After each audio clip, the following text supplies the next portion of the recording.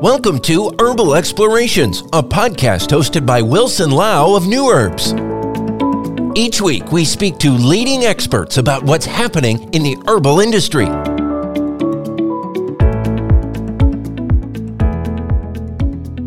Hi, I would like to welcome Holly Johnson, the Chief Science Officer of the American Herbal Products Association, back to Herbal Explorations.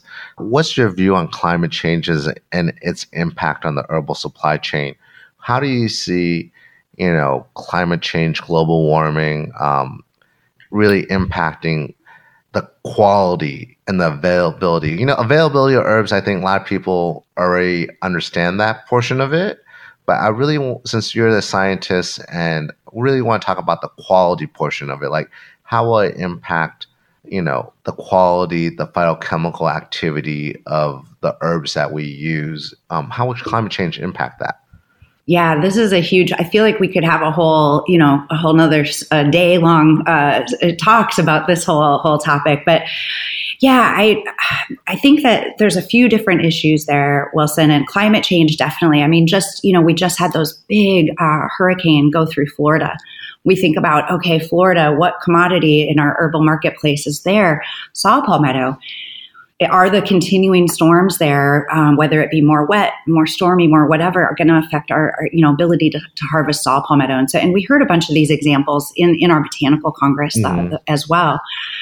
I think, there's things we think about, things like coconut or other palm type commodities, things that grow near shorelines. We always think about, rising ocean levels, this type of thing. But really these effects can be everywhere, in terms of whether things are cultivated or coming from the wild. So I think this is a really, really broad question. And I think there's all kinds of factors that are going to influence the changes in the way that we grow our harvest our medicinal herb species. And so even, we had one of our speakers gave an example of valerian.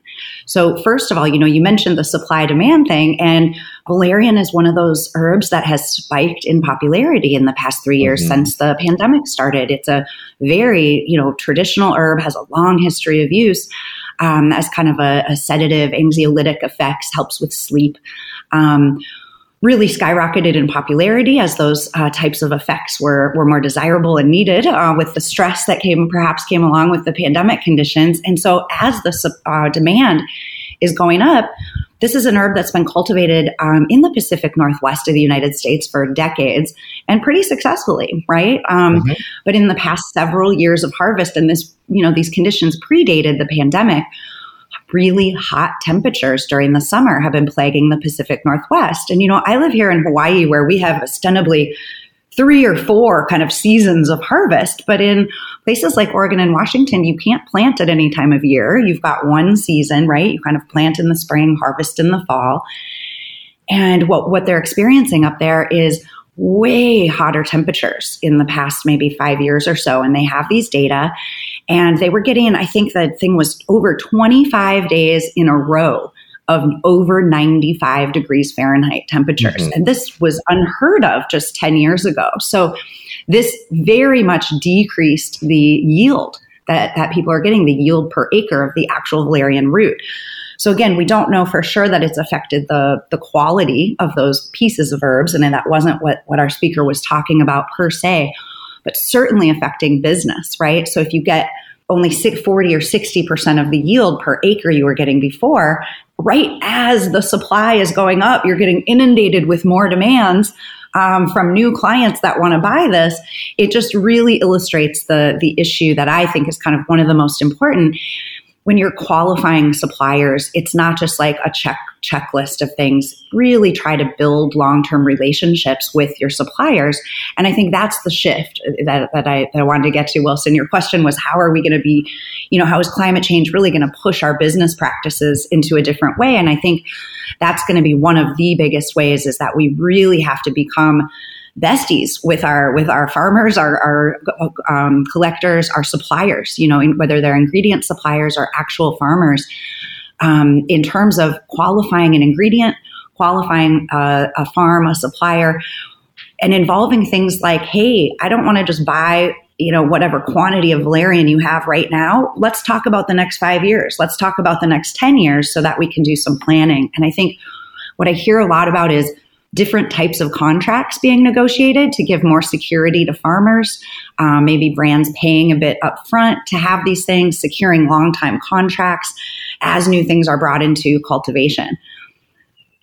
I think quality can only improve as we do these things and as you put better, stronger qualification programs in place in terms of qualifying new ingredients, especially ones that have had a change in their source due to climate change. But right now is the time to be thinking about these things, Wilson, right? Not when a hurricane wipes out all of the saw palmetto, right? And so I think that's another thing I think right now that's with the urgency is being felt by some at least, is to really shore up these types of things to make sure that we can get a continued supply of high quality herbs. Yeah, it's extremely important. I think relationships and stability is a great way to think about supply chain and developing and investing in those relationships so that you can have a reliable and steady supply. And I think it's, we need to move from, I hate to say this, well, I love to say it, but I hate to say it. I love to say it from a personal standpoint and how New Herbs does business. We really need to think about things in a multi-year approach and stop moving from a just-in-time approach. But, I hate to say that because just as supply chain has moved people from just-in-time to something other than just-in-time, now it's also we need to start lengthening the horizon. And I think that change is going to really keep the word supply chain in everyone's mind and lexicon, is because it's not talking about just having enough this year or even the next 18 months. It's like, how do we ensure we have quality material over the length of the longevity of the brands and companies we want to be? So I think that's absolutely essential. And one of the things that a lot of people don't realize as well is your valerian example is very astute, right? Hey, if you're only yielding 40% per acre, and if that's the expectation going forward, then if you need the same amount of material, the farmer has to go use more land to get the same yield, which will impact the costs calculations as well. So it's, if you don't plan with them, right, and they just keep planting those 10 acres, for example, they've been planting, well, they're only produce 40% of their old yield. So they would probably need to plant at least double or as like more than double to get to their old yield. So it's a question of, can you do this and what it would take to do it? So I think that's extremely astute. With the extreme weather events that's been happening, the way I'm reading studies that some plants botanicals are going to be in peril. Some of them won't do as well given 45 days of 95-degree weather. Never expect that in the Pacific Northwest, like hops. But some plants might do even better. Like one of the things that shocked me, I read a study in a scientific journal, not out of the back of my phone, but a scientific journal, was saying that poppies love carbon, and they project as global warming continues that they'll become twice as potent in the future. So as a chief science officer, what's your take on this? Like, how do you think global warming will change the chemical profile of the plants in the future? And if so, like, how does that impact our assumptions revolving around testing, identity, strength, potency, all those things?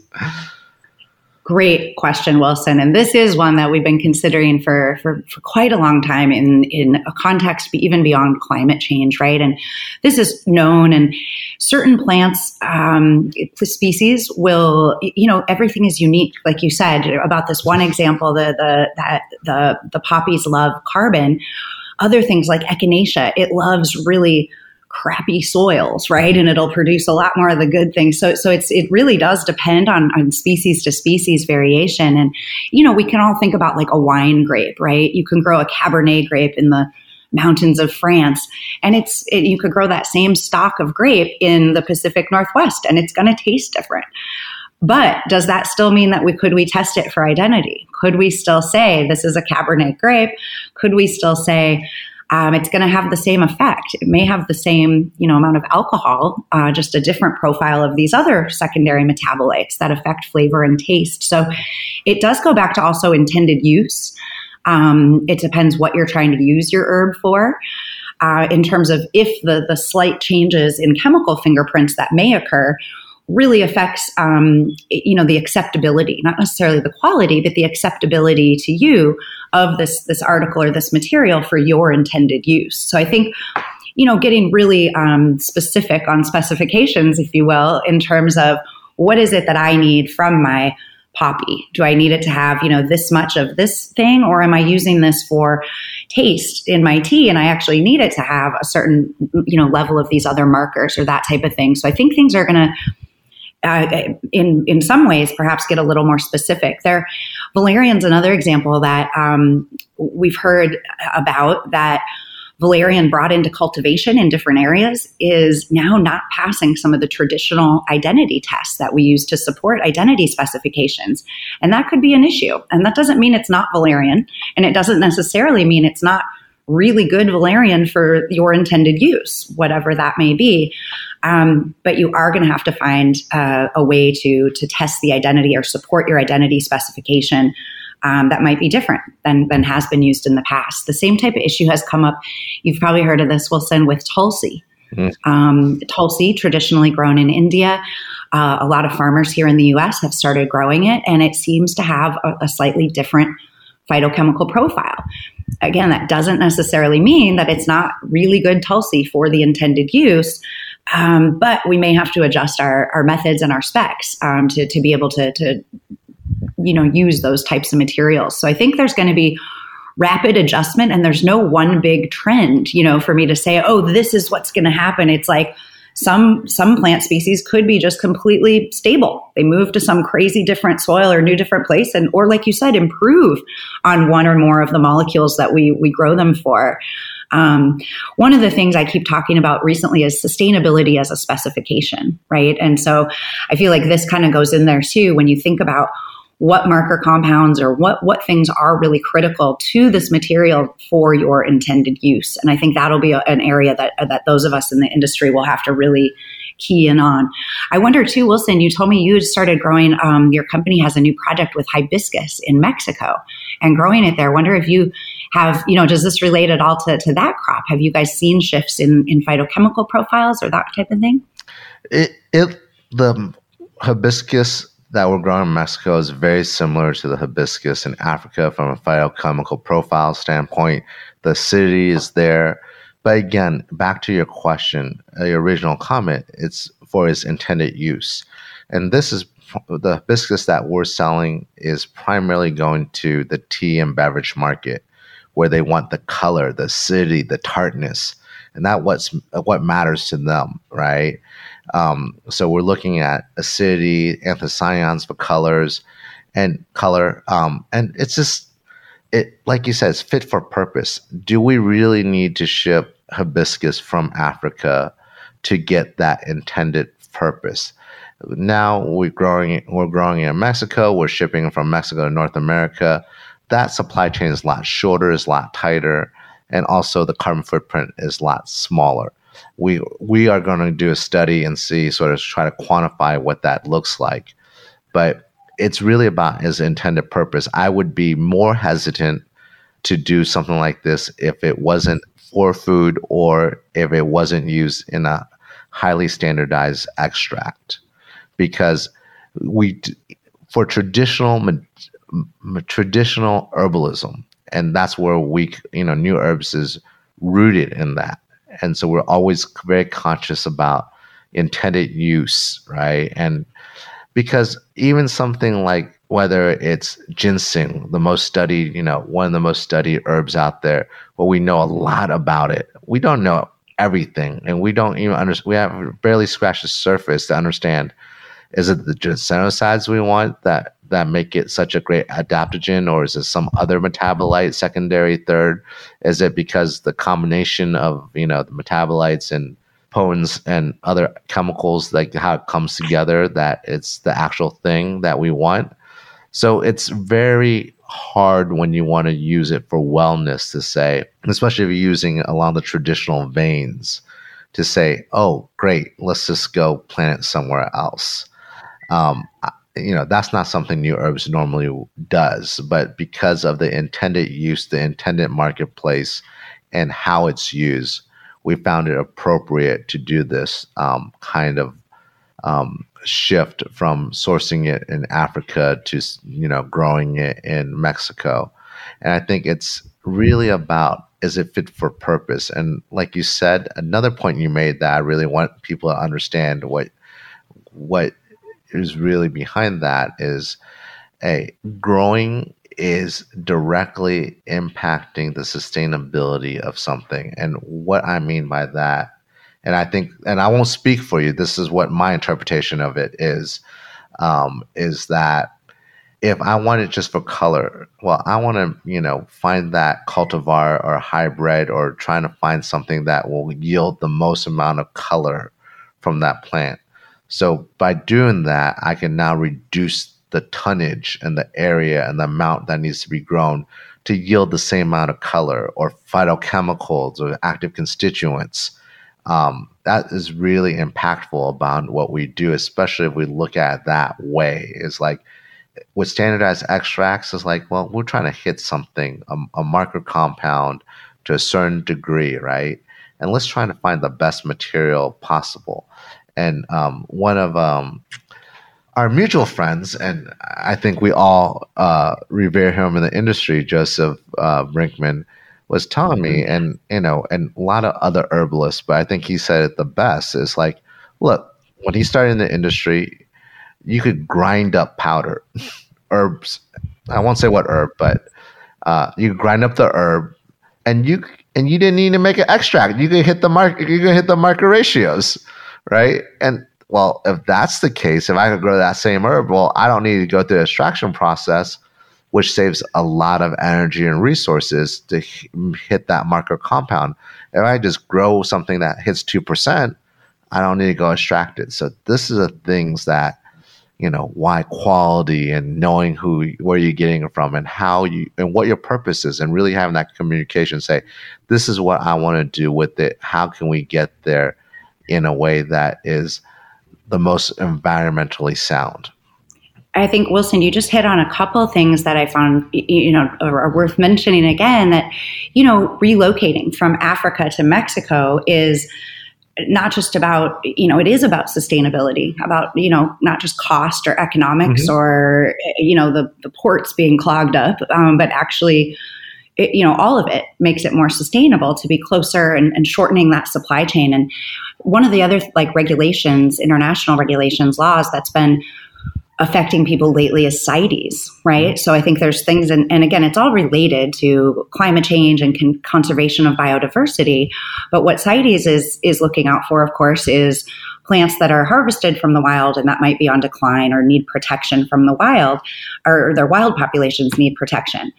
What the CITES law does not apply to is cultivated materials of that same species, right? So, you said it took, X long for you to figure out, okay, we want to hit this, X% mark with our anthocyanins or this and that, and trying to optimize those crops. It's really great and innovative. You guys are taking these steps before there's a critical issue, before it gets put on the CITES list and your whole supply gets stopped, right? And so, recently, Boswellia serrata was one that was being considered for CITES annotation. A new one that's up for consideration with CITES is Rhodiola rosea. And it's one of those plants that kind of grows in these really specific high altitude type conditions. It's not real easy for me to say, oh, just give me some rootstock, I'll start growing that over here in Hawaii. It's really going to take some tinkering perhaps in many species cases to actually get the quality of the herbal material that you want into cultivation. It is. So these are long processes, and people like companies like you who are starting early and, kind of getting in there with certain commodities before you're in complete crisis. This is, I think, what we all need to be paying attention to in the industry. Yeah, and I think, talking about CITES, I'll share a story with you about that. Is that I have a partner in China, and they focus on this really high-end wellness. And one of the core products they wanted to do was dendrobium, which is part of the orchid family, CITES herb. Yeah. And, it was an investment of millions of dollars US to figure out how to do it. But they figured out how to grow it from germplasm and then take it from the lab to a covered, greenhouse, and then from greenhouse out to the field. So these things are all possible. I wouldn't say everything's possible, but a lot of things are possible with the right investment. It's just whether there is a desire to really make that change and a need for it, right? And people are willing to invest in things that they're passionate and believe in, whether it's from a financial standpoint or from another or from sustainability or whatever it may be. But in order to do this, is like someone has to raise their hand, say, I'm the one to do it, or I want to be part of the solution, right? It really takes that kind of effort. But the science is out there, the resources are out there. It's not going to be possible for everything, but I think that's another avenue people could really explore. It's like, how do we grow this better, or use less resources to grow it, or how do we move it from wildcrafting to cultivation? And I think one of the things that we have to remember about wildcrafting, Holly, is as our demographics age, and as people move from rural to urban areas, there's less and less people out there wildcrafting. So even though it may be abundant in the wild, doesn't mean people will actually go do it. So you still might have to move something from wildcrafted to cultivated, because no one's going to go out there and try to make a living doing this. Wilson, this is such a salient point, is that these, traditionally, you and I know it's the farmer or the wildcrafter that kind of gets the smallest piece of the pie as you go, through the value chain from like the actual botanical organism to a finished product that's on the shelf. But in these cases, yes, some of these wild harvesters in regions all over, even here in Appalachia in the United States, are just traditionally very underpaid for the work they do. And so it comes to a point, if they can find other work to do for more money or the same money, that's, how are you going to retain them in the industry? It's really serious. And increasingly we see, some of the communities, especially globally, when you get into maybe indigenous communities where harvesting some wild commodities is actually, it's part of their living, right? It's part of their way that their whole, village or community survives. So we don't want to just jump to say the solution in every case is to bring things into cultivation. Sometimes it may be helping those communities be able to continue with their wild harvest in whatever ways that may be, certainly by paying them more in some ways, but also by, providing infrastructure to their village, just making it their lives in some ways easier so that they can continue to harvest this commodity as part of their livelihood. So there's, solutions it's not easy, as we said, and it's different with each different species, even in those that are wild harvested. So your point is so well taken, Wilson. This is something that, it's a species by species, almost commodity by commodity, or, depending where globally these things are happening. And how do we help that end of the value chain, the kind of the ones with their hands in the dirt, whether it be from wild populations or cultivation, really stay in the value chain and make it worth their while to have that be a part of their livelihood. Yeah. And I think that's why the work that Fair Wild does is so important, right? To your point, is like, how do we support these communities? Because I think wildcraft, the thing that is really interesting about wildcrafters is that isn't their main source of income. It's really wildcrafting supporting plus something else or multiple things that make up that pot of income that supports their lifestyle and the ability to live in the areas that traditionally live in. So it's like the farmer may wildcraft during certain times when they can't farm and sort of supplement their income that way or do whatever they might be doing, right? So it's not, I haven't seen a situation where that's 100% sole source of their income was where they're wild collecting something. And, maybe if you're a licorice farmer and you wildcrafter and you got to go process it and because you harvested thousands of tons of licorice, maybe but outside of something like that, it's usually not at scale, right? Wild harvesting, so that it's hard to just do that to be your sole source of income. Absolutely. Yeah. On a last question of the day, it's such a great conference talking to you. It goes by so quickly. Season 2 of Herbal Explorations, we focus on sustainability. Are there any things or topics you would like to see us cover more of? And as we're sort of prepping for season 2 and getting guests on? Oh, fun. What a great question.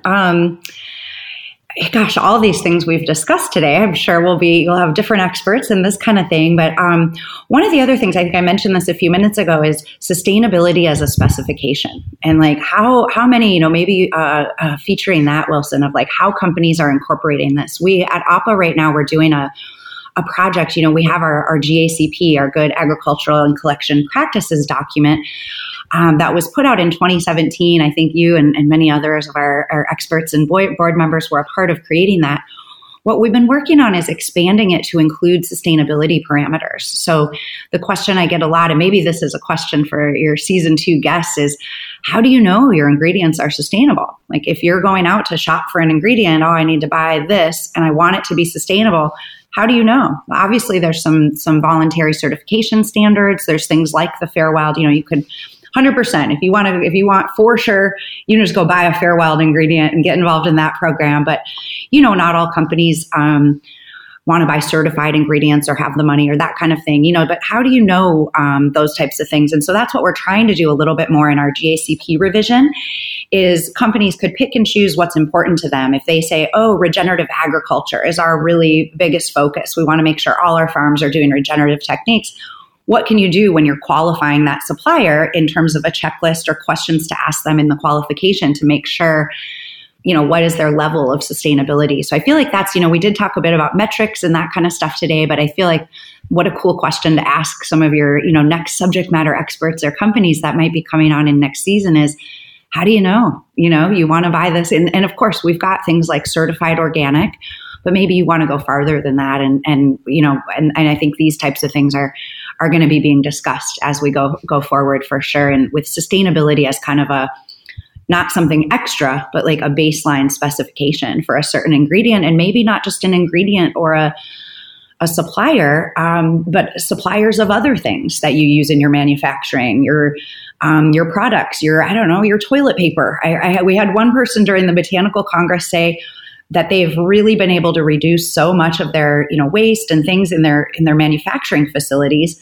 Their biggest source of trash and of extra waste is their employee, lunchroom, because that, people bring plastics and these other types of things. So I think that's a really interesting thing to think about in terms of how are you reducing your, how are you improving your sustainability, and how do you know? Yeah, I think that's a great point. And we'll definitely have one episode in season 2 dedicated to regenerative agriculture. I think the other interesting thing would be talking about standards and seeing GACP and regenerative and sort of seeing what best practices could be pulled across different standards. I think that's a really salient question. And because what I'm discovering is as we're looking at regenerative agriculture certification for our project in Mexico. Great. There's so many different certifications. It's not like organic, right? Where it's the certifier is different. The standard's all the same. It doesn't matter. It's CCOF, Oregon Tilth, or whoever, right? It's still the USDA organic standard. But with, fair life, fair trade, fair whatever, they're all different seals and not the same standard, and all the standards offer something slightly different. And being a ingredient supplier, we got to figure out what standard our customers are using, what matters to them, and getting certified to that standard, because it doesn't appear on the front of my package, right? It appears on the front of their packages. So it's been quite an amazing journey and discovery as well. So I definitely love your suggestion. You'll definitely hear me ask your question to the experts. And thank you so much for joining me, Holly, and I hope to see you at Supply Side West.